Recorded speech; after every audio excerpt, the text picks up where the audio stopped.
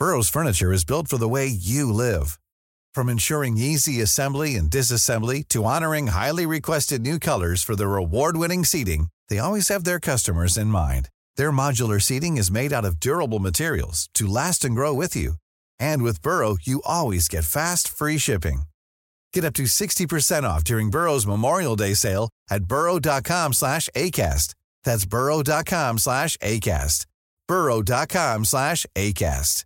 A lot can happen in 3 years, like a chatbot may be your new best friend. But what won't change? Needing health insurance. United Healthcare Tri-Term Medical Plans, underwritten by Golden Rule Insurance Company, offer flexible, budget-friendly coverage that lasts nearly 3 years in some states. Learn more at uh1.com.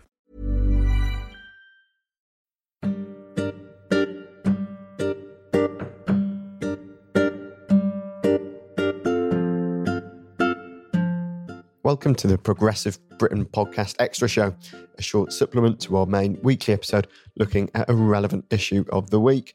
I'm host Conor Pope and I'm joined by Progress Deputy Director Stephanie Lloyd.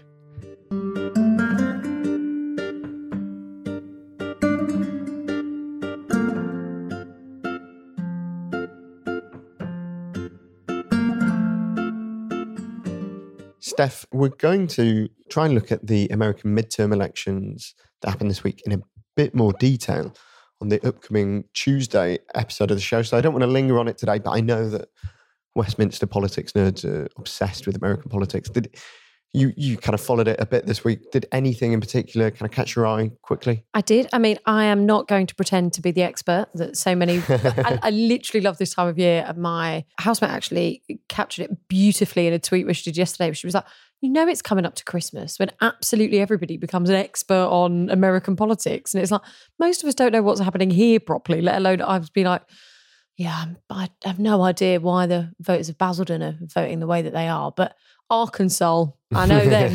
Never been there, but I know exactly how they feel. But no, I think it was interesting. I think obviously it's good news that the Democrats won back the House of Representatives. I think it will be slightly foolish if they start to run down a rabbit hole of impeaching Trump or, I think there's lots of things that need to be done. But it was amazing to see such a wonderfully diverse range of particularly women elected, most women that have ever run for office. And it is one of those things where kind of, the legacy of Hillary and some of the things she tried to do does really live on in that sense. And although for me, there was one bit where, so Sharice Davids, so she was one of the first Native American women elected to Congress. And that is unbelievable. And I mean, absurd one that it's taken this long. But one of the other things that I think's really been missing from lots of the narrative about that is she was actually the first, she's an out lesbian. And to be an out lesbian and also elected is unbelievable. And it's just been totally absent from all of the analysis around that and the kind of people championing people that have been elected. And there's only ever been, let me see if I can count off the top of my head here. 1, 2, 3, 4. She's the 4th out of 5 only LGBTQ women ever elected to either the Senate or the House of Representatives. So it's a pretty big deal in terms of that. And it's maybe a bit sad that it was a bit absent. What state was that in?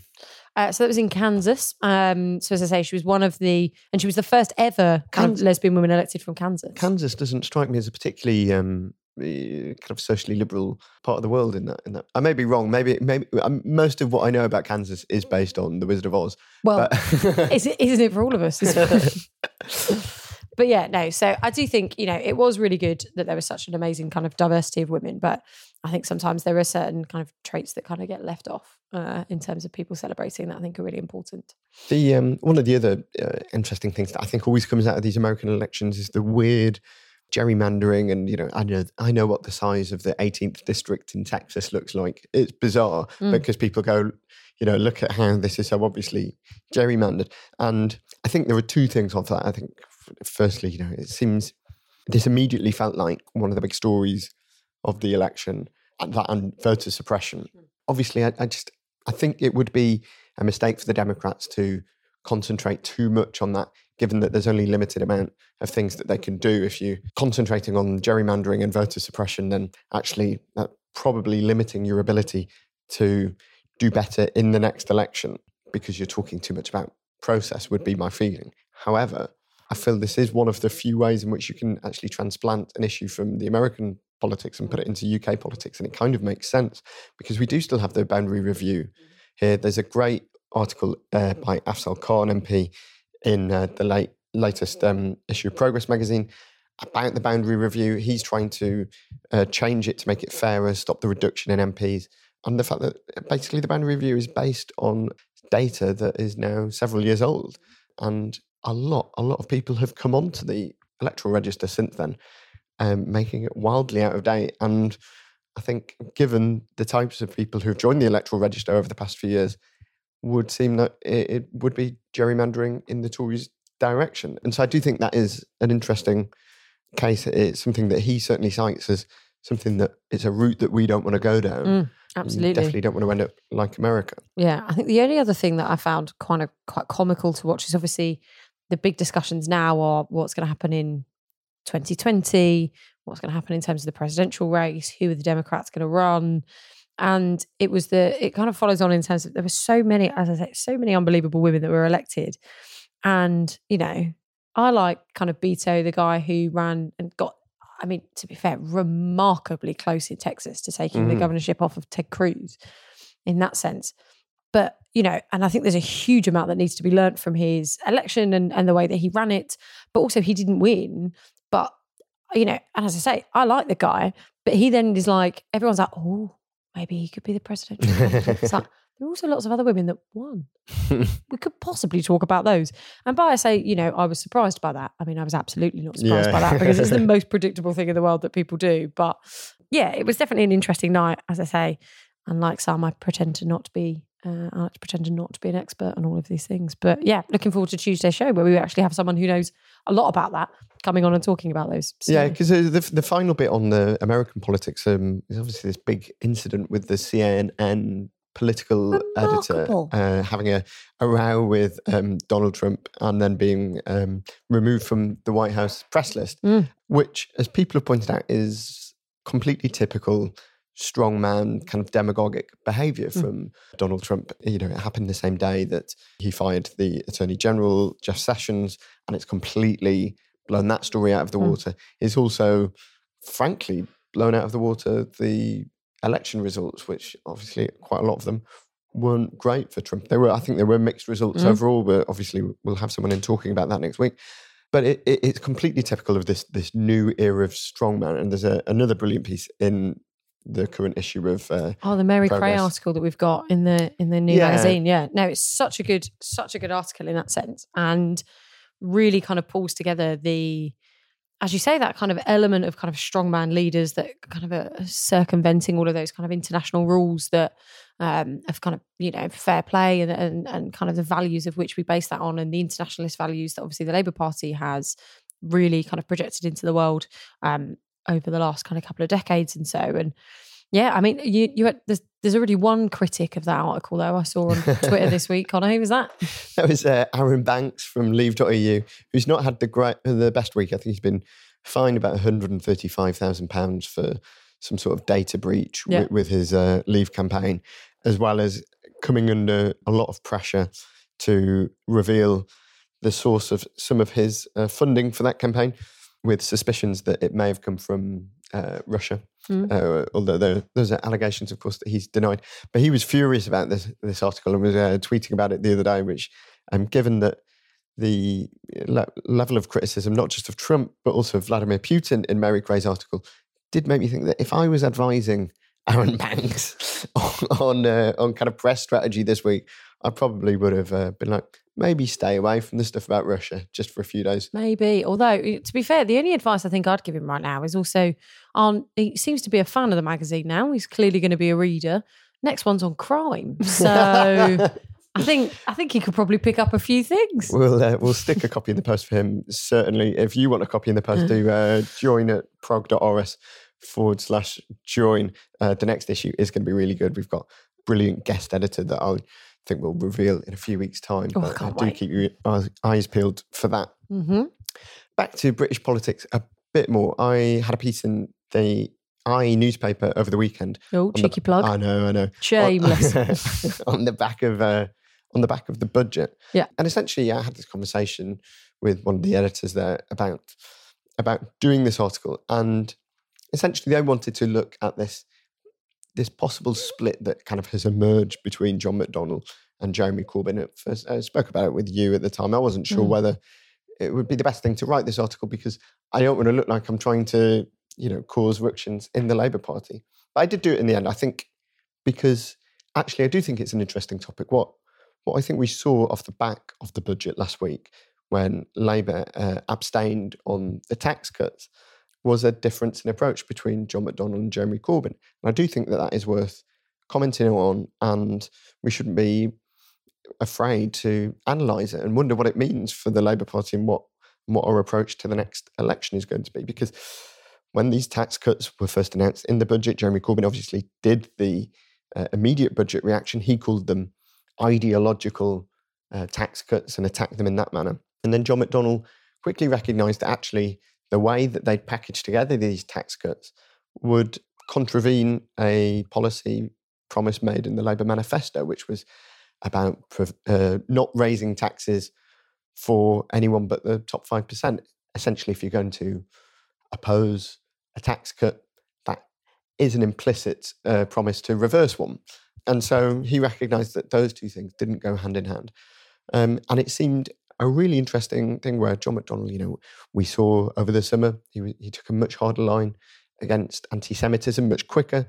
And at Labour conference, we saw Jeremy Corbyn effectively side with Keir Starmer over John McDonnell on whether Remain would be on a ballot paper in a possible people's vote. So I do think that actually there are differences here in approach between McDonnell and Corbyn, who I know, I'm not claiming that there is a big ideological divide there, but there is clearly, for people who watch Labour politics closely, there is something going on there, isn't there? Yeah, I think there really is. And I think you're right in the sense that no one is trying to proclaim that there is this giant gulf between the two of them. They've obviously worked exceptionally closely and is very much a kind of little, very much a team for decades now in terms of their activism in Labour Party politics. But it is interesting that as, these are two people who could one day be Prime Minister and Chancellor of this country, that the relationship that they have will come under more scrutiny far more naturally because, how that plays out, and we've seen over many years, whether it's George Osborne and David Cameron, Tony Blair, Gordon Brown, that is a real dynamic in terms of all men. Not that I'm, at any point make a point about that, But Theresa May and Philip Hammond even have had a strained relationship. They've had a strained relationship. And that's the point is I think, those that jump on, there are some that obviously will jump on it and be like, oh, isn't it awful? They hate each other. No, they don't. But also to then reject any discussion of their relationship or how that works. And in terms of the kind of the approaches, and I think it's more the approaches that they take to things. And, John McDonnell is clearly a man who is really trying to prepare to be in government. Like he can see it literally within his grasp. It is something he spent his entire political life trying to do. I don't think he ever thought in a million years that would probably happen. And you can see a real kind of pragmatism coming out of him in terms of what he wants to do. There was obviously an interesting rebellion from some on the Labour benches, kind of what appeared to be more to the left of McDonnell, which I think was a plot twist for everybody in terms of how that worked. But, these budgets always do bring up those opportunities for kind of, Tory traps, as people call them, or, they'd quite happily have Labour come out going, we're not going to, we're going to raise your taxes and everything else. I think Labour would do things very differently if it was their budget. I think lots of people in Labour would do things very differently depending on where you sit on that spectrum of it. But it was a really interesting... What seems so fascinating to me as well, actually, is that having previously worked as a journalist working on the Labour Party, it seems so similar to the types of conversations that would have been happening between Ed Miliband's office and Ed Bull's office following budgets in years gone by. And I thought that was a really interesting dynamic to come out of this.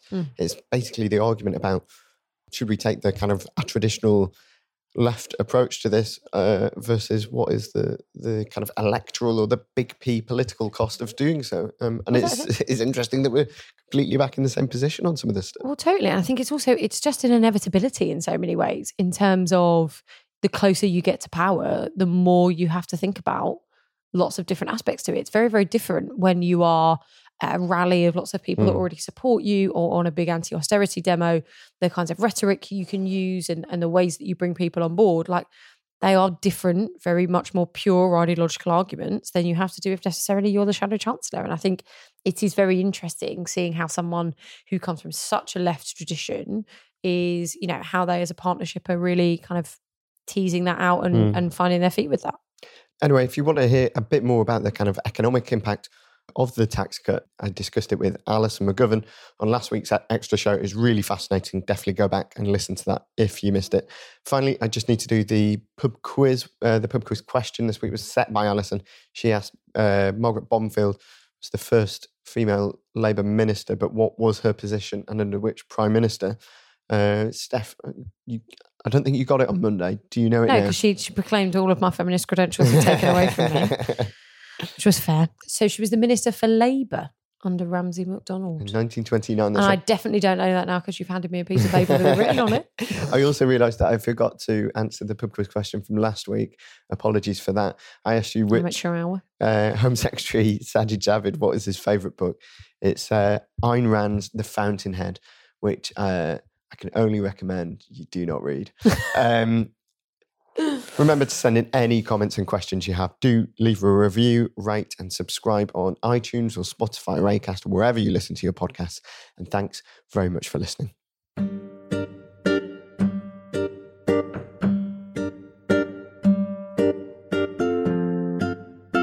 You've been listening to the Progressive Britain podcast.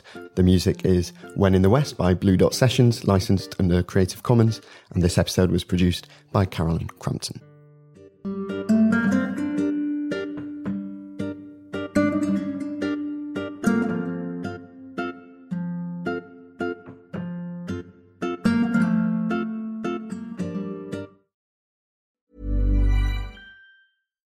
When you make decisions for your company, you look for the no-brainers. And if you have a lot of mailing to do, Stamps.com is the ultimate no-brainer. It streamlines your processes to make your business more efficient, which makes you less busy. Mail checks, invoices, legal documents, and everything you need to keep your business running with Stamps.com. Seamlessly connect with every major marketplace and shopping cart. Schedule package pickups and see your cheapest and fastest shipping options from different carriers, with rates up to 89% off USPS and UPS rates. And with the Stamps.com mobile app, you can take care of mailing and shipping wherever you are. Make the same no-brainer decision as over 1 million other businesses with Stamps.com. Sign up with code PROGRAM for a 4-week trial, plus free postage and a free digital scale. No long-term commitments or contracts. That's Stamps.com. Code PROGRAM.